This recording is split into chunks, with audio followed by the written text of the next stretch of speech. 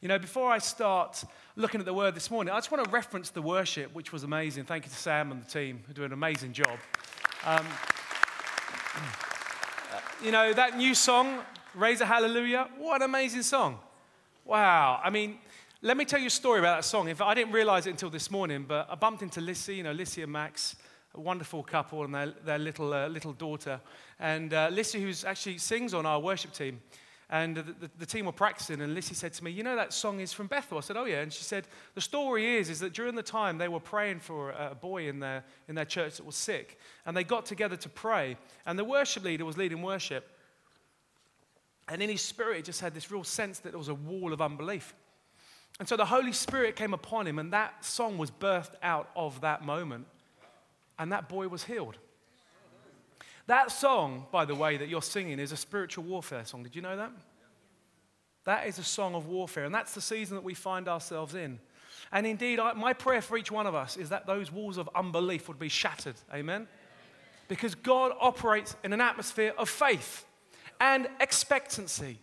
And so let us be expectant, and that is indeed a perfect segue into position, the series that we find ourselves in.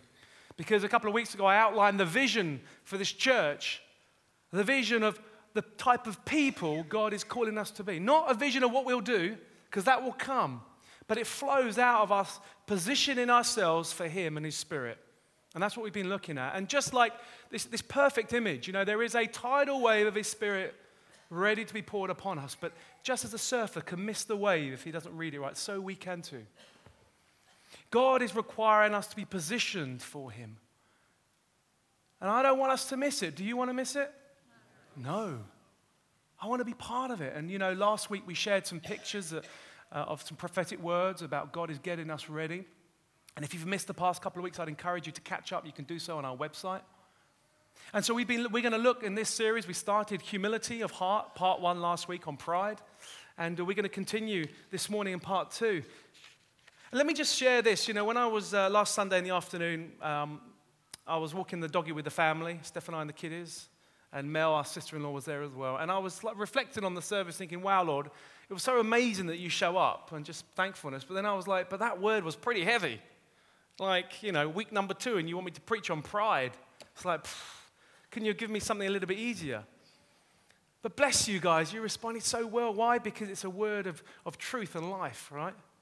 And then I thought about it and God said, Mark, He gave me a picture of a field being plowed, and there was created furrows. I said, Lord, what's happening here? He said, Mark, I am plowing the people's hearts. Why? To get ready for the new seed I'm sowing. Why? Because a harvest is coming. And so, that process isn't always easy, is it? We've got this hard soil of our hearts, and God doesn't want to throw the seed where it doesn't get deep. And so it's a bit uncomfortable sometimes as He plows our hearts because stuff comes up that we don't like. But in so doing, what He's doing is preparing us for His word. And I want to encourage us. That is His promise in this season. And then guess what happened? On Monday, I come into the office. My new favorite phrase, you can't make this stuff up. And Maria Ma, who does just an amazing job, leading village kids. And I know some of you serve with her. She had a word for me that God gave her a few days before. And I asked her to type out and email it to me. Here it goes. I saw a field that had been left to fallow. I then saw a plow began to turn over the field. And I hadn't said anything about Sunday. Underneath the turf was soil that looked fresh and crumbly and full of goodness. And I saw the word, new beginnings. The fallow land represented those who had given out in the past but had become weary and exhausted. God is going to turn their lives around as the plow turning the soil over. Listen to this.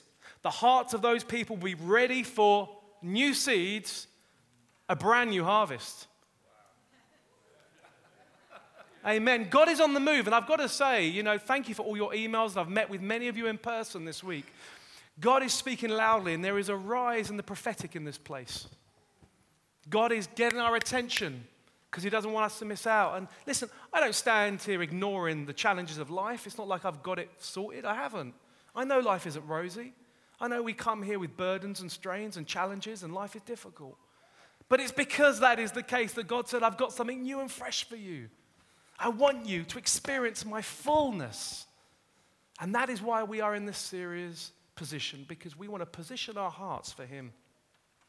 And so here we are in part 2 of humility. It is humility the only way. Humility the only way. And I thought the best way to start talking about humility is for us to get on the same page as to what humility is not, okay? I've got 3 things which humility is not, which is what people think humility is. Number 1, a feeling of no value and worth. Have you heard this? Well, I'm nothing and nobody. Just little old me. Have you heard that? As if that's some humble person. That isn't humility. Really? It is not, because you can be filled with pride, and we looked at that last week, an independence of God, a willingness not to submit to him and feel that way. But I tell you what that actually is, it's a lie of the enemy. A lie of the enemy that says, you're not worth it. But what does God say? He says, you're a tremendous worth, so much so that I sent my only begotten Son to die on that cross for you, and you, and you, and you. Jesus knew exactly who he was. He was the Son of God. He is the Son of God, and yet he walked in humility, did he not? Number 2, humility is not weakness. Oh, I'm so weak. I must be humble. That's not humility. Meekness is humility. What is meekness? Controlled strength. It takes humility to control your strength. And we are more than conquerors in Christ Jesus, are we not? Number 3, humility is not pious acts and words of humility, like the Pharisees, saying their prayers and doing their things not for the praise of God, but for the praise of man. That is not humility. And so it begs the question, does it not, what is humility? Well, I'm glad you asked me that. That is a good question. And we're going to focus on that this morning. And where last week we looked at 4 aspects of pride, we are going to look at 4 aspects of humility, which indeed mirrors last week's. And I've got 4 here, and we don't have the time to do a deep dive in all 4. So the first 2 I want to touch on briefly, and then on the 3rd and 4th, I'm going to focus in because I believe that is the key message that God wants us to hear this morning. Okay, so here's number 1. Are you ready? Humility magnifies our view of God. So last week we looked at how pride distorts our view of ourselves. In other words, we think we are more important than we are, that somehow we can be like God. For of course that was the enemy's temptation to Adam and Eve, wasn't it? Well, you can be like God. But you see, humility, instead of that, magnifies who we think God is. In other words, we position ourselves to say, you are the Almighty God. In awe and majesty, we understand and realize the supremacy of God in all things and in our lives. And so how did Jesus model this? And we're going to look at stories of Jesus in each of these 4 aspects to demonstrate. Well, Jesus, fully God, fully man, surely he of all people had reason to magnify himself, did he not? Even a little bit. I mean, Jesus, the very word of God, as we read in John. And yet, what happened? He came to this earth as a baby and emptied himself. Philippians 2, 6 and 7. Who, Jesus, being in very nature God, did not consider equality with God something to be used to his own advantage. Rather, he made himself nothing by taking the very nature of a servant, being made in human likeness. That is humility. Because he recognized the Almighty. And let me just say this. I think that sometimes over familiarity means that we become too casual with God. Yes, he wants us to run as children into his arms, but let us not lose the awe and majesty of who he is. Let us not be so casual with the Almighty that we pay him no respect and honor, for he is the Almighty. And so humility is about knowing that he is the creator and we are the created. It's his rules, not my rules. His way, not my way. Number 2, are you with me? Humility magnifies our dependence on him. You know, we looked last week at how pride distorts our dependence of God.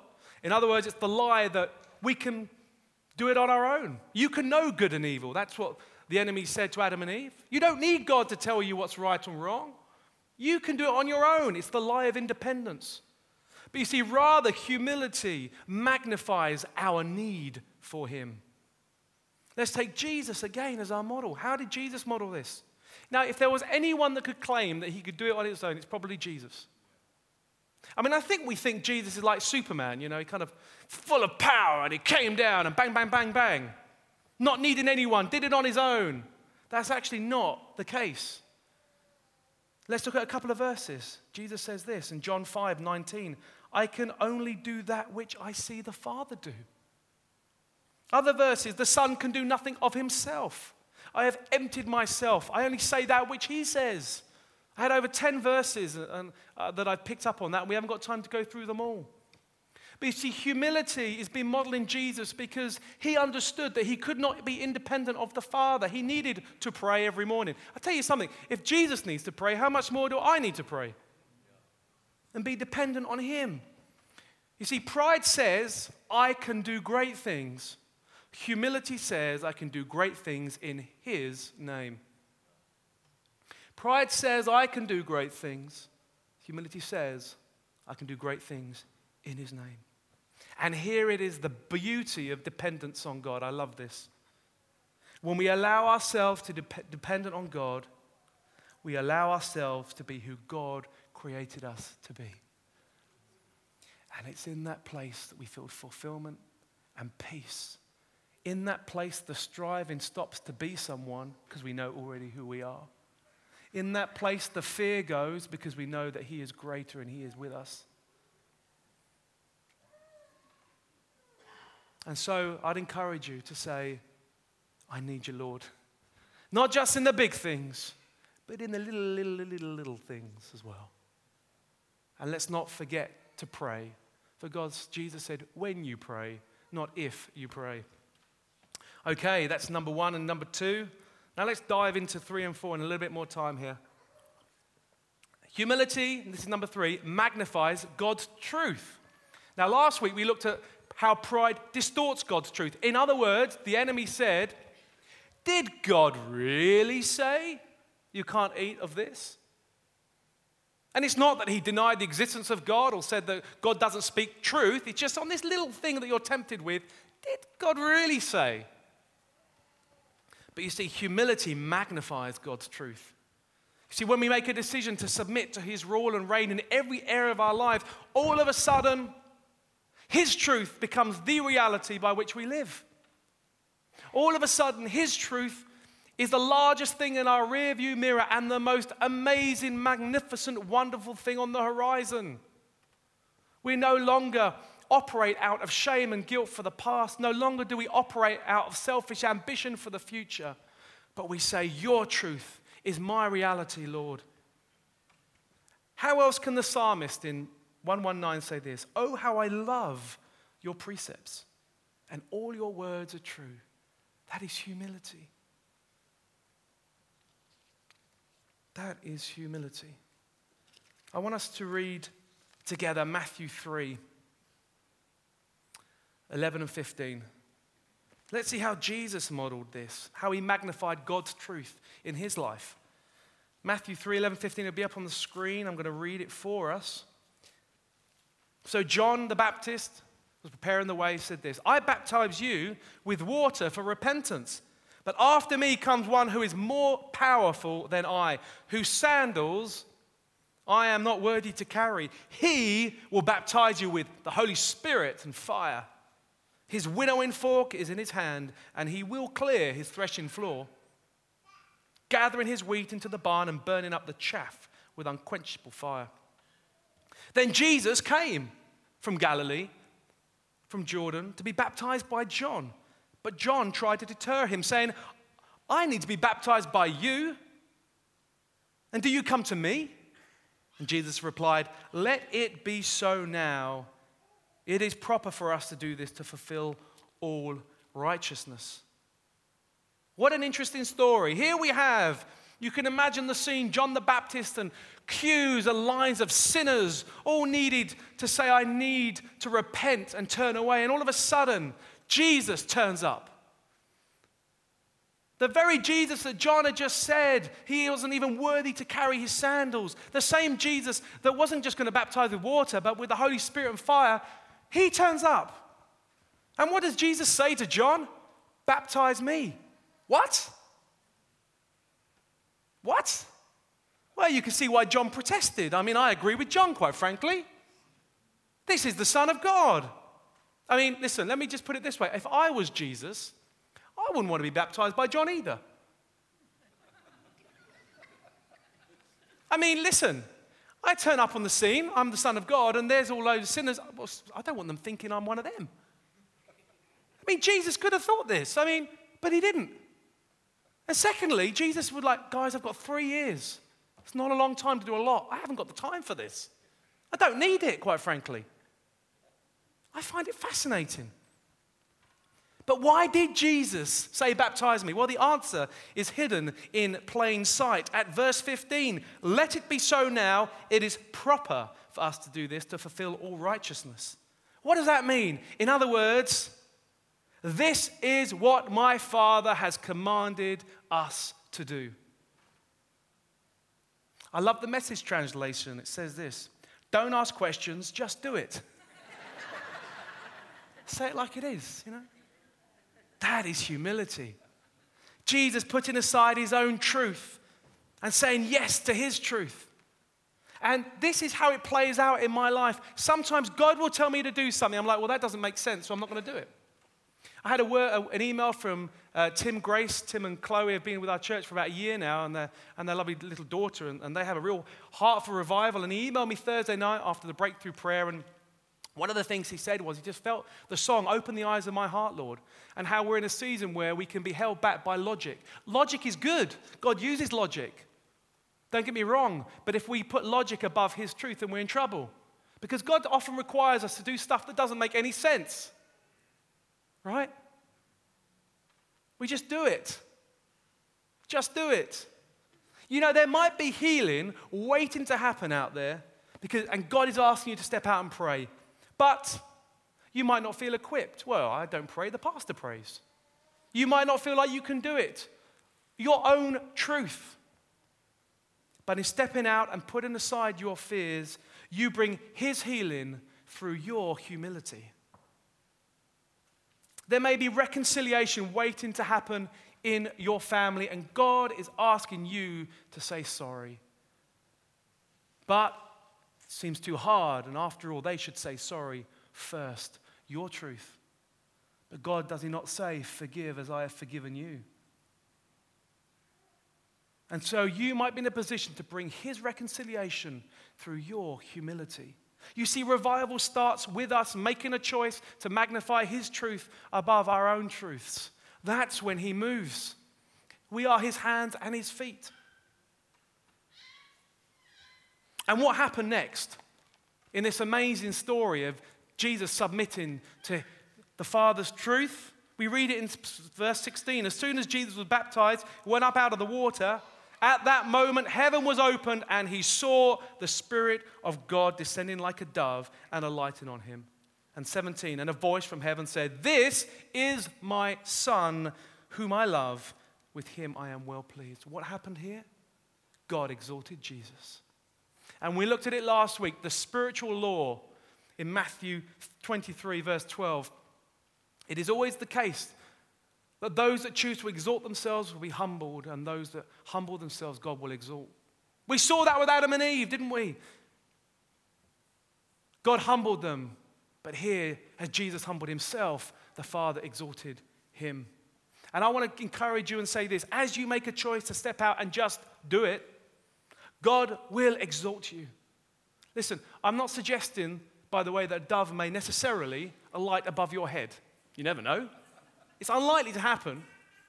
It may be not that evident, or it may not even be that instant. But he will lift you up. You will have that sense in your heart, and you walk in humility. And I have a very strong sense now there's maybe 2 people here that God is calling you to step out in a ministry area, and you say, well, I can't do it. It doesn't make sense. I can't get the finances balanced, and I can't figure out how I'm going to sort with the family out. And God is saying to you, just do it. My truth is your reality. not the other way around. Number 4, you still with me?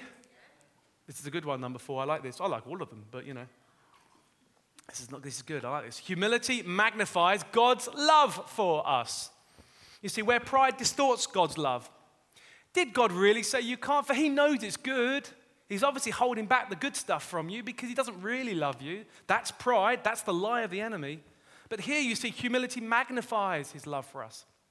I would like to introduce you to one of the heroes of the faith, the great 19th century evangelist, D.L. Moody. Here you go, Dwight L. Moody. Some of you may know him. Not personally, but I've heard of him. And that is an impressive beard. I mean, I wouldn't say it's in the league of our founding pastor's beard, which is even more impressive, but it's a good beard. What a wonderful chap. He was, in terms of being an evangelist, he probably had the largest impact at the time as an evangelist. I mean, he traveled the whole globe. Tens of thousands would come to hear him speak.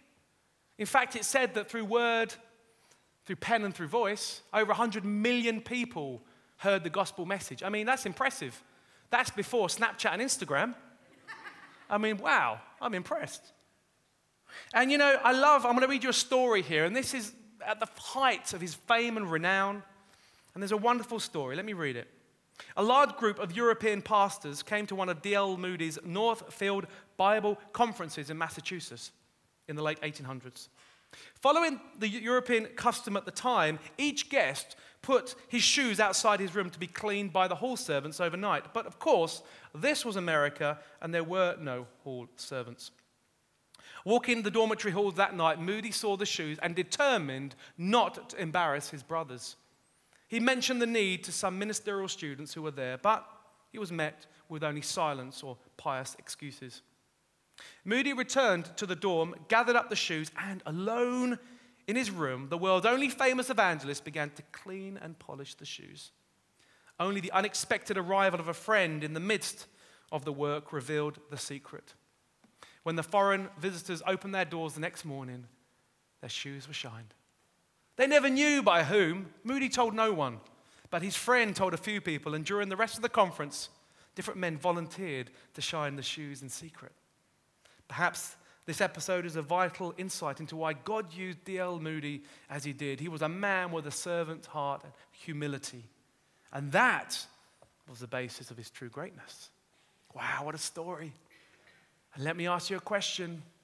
Whose shoes are waiting to be shined and cleaned in your life? Who's left their shoes out? Are you going to clean them? And I was challenged as I prepared this, and I just felt, Lord, forgive me where I've become so large in my own eyes that others have become so small. Let us not be like those ministerial students who saw the shoes but responded in silence. Let us not be like those ministerial students when we see the injustice in the world and the suffering and the need, but we give pious reason as to why we are too busy or too important. And what I love about this story is he modeled servanthood through humility. People caught it, didn't they? Let me just say, people are watching you. You have influence in your spheres of life. People are seeking out. They're hungry for humility. They're hungry to experience God. And now what you might not know about D.L. Moody, and I love this, is at the age of 17, he started actually his career in business. They said he could have been the next J.D. Rockefeller. Working in his uncle's shop, selling shoes. I love this. Can you imagine at the bottom of the ladder, stooping down low, tying up the shoelaces of the impressive men of society, looking up. Is this all right, sir? Does this fit? Stooping down low, bending down. And here, fast forward, many, many years later, as if that world was a distant memory, something long forgotten. What does he see in that moment? Shoes. And I think it is in that moment that God reminded Moody of who he was. A reminder of where he came from, where he was before, reminded him of stooping low. No doubt he would have polished many shoes. I'm sure he was an expert. Probably could have done it with his eyes closed. Now, me personally, if I'm completely honest with you, I would have said, oh no, not shoes again. I thought I left that world long ago. I mean, I'm a world famous evangelist. I mean, I'm a senior pastor now. I don't do shoes. Sorry, someone else can do that. But no. What did he do? Not wishing for his brothers to be embarrassed, he humbled himself, stooped low, and sacrificed himself for others. And why have I included this story in humility, magnifying God's love for us? Listen to this, because it is only the love of God that flows in us and through us that allows us to love others the same way that Christ does. Because D.L. Moody realized the love and experienced the love of the Father, it overflowed. We can only make Christ known to the degree that we know him ourselves, and we can only do so in a position of humility. And what better picture of true humility than Jesus? And I want to end with this story. Let us turn to John chapter 13, verses 1 to 17. And the theme of shoes is going to continue with this story. But this time, fashionable Judean shoes, sandals. So let us read this. I think we're going to start at verse 2. Just before the hour had come, you see, to leave this world. We join it at verse 2. The evening meal was in progress, and the devil had already prompted Judas, the son of Simon Iscariot, to betray Jesus. Jesus knew that the Father had put all things under his power, and that he had come from God and was returning to God. So he got up from the meal, took off his outer clothing, and wrapped a towel around his waist. After that, he poured water into a basin and began to wash his disciples' feet, drying them with the towel that was wrapped around him. He came to Simon Peter, who said to him, "Lord, are you going to wash my feet?" And Jesus replied, "You do not realize now what I am doing, but later you will understand." Wow, what a story. Jesus on the cusp of fulfilling his earthly ministry. He is about to go to the cross and experience an unspeakable death and separation from the Father. And yet in that moment, what does he do? He gets down on his knee and stoops low and washes his disciples' feet. Not just cleans their shoes, but takes their shoes off and washes them. Why did Jesus do this? We see such a beautiful sentence in verse 1. It says this: having loved his own who were in the world, he loved them to the end. You see, the washing of their feet was a foreshadow of what he was going to do on the cross. Pour out his love to wash away our sins. That is why when Peter protested, Jesus replied, "You do not realize now what I am doing, but later you will understand. Unless I wash you, you have no part with me." I'd like to invite the band up. And what did they later understand? That Jesus went to Calvary and died on a cross so that we can be completely washed. This time not by water, but by his very own blood, paying the price of sin. And even as Jesus nailed there, and I love this story, dying on the cross, about to breathe his last, there was two robbers either side of him. One full of pride. "I don't need you. I am independent." And another saying, "I need you now." And what did Jesus reply? "Truly I tell you, today you will be with me in paradise." And if you're here this morning and you have yet to say yes to Jesus, then I'd encourage you to do so this morning and come in humility of heart and say, "You are the Almighty God. I need you. I need you to wash away my sins." And I had the pleasure of praying with someone that same prayer in between these two services. And he humbled himself and said, "I need it. I need God." If that's you, don't leave this place without saying yes. And what happened to Jesus as he humbled himself on the cross? The Father exalted him. He rose again and ascended on high. 1 Corinthians 15, God put everything under his feet. If Jesus hadn't humbled himself and instead chose to be proud and not go to the cross, you would say, well, how can Jesus do that? He was the Son of God. Well, we read in Hebrews 4:15 that Jesus was tempted in all things, yet without sin. That is why we know we have a high priest who can sympathize with us and identifies with us. And we see this play out in the Garden of Gethsemane, saying, "Father, if this be your will, I will do it." But we saw the struggle. And in that moment, Jesus made a choice to magnify his view of the Father over himself. In that moment, Jesus made a choice to magnify his dependence on the Father rather than independence without. In that moment in the garden, Jesus made a choice to magnify God's truth over the lie of temptation. And in that moment, Jesus made a choice to magnify God's love for him in his life. And he responded yes in humility and died for us. I'd like you all to stand. And so what is our response? As God has plowed our hearts, how do we respond? We make a decision to submit to him and walk in humility. And as you do, you step out to humble yourself. The very life of Christ in you will enable you to do that which he's called you to do. You know, we've looked at how Jesus has modeled this, but let me be very clear. Not only did Jesus model the way for us, but he is the way for us. For Jesus said, I am the way, the truth, and the life.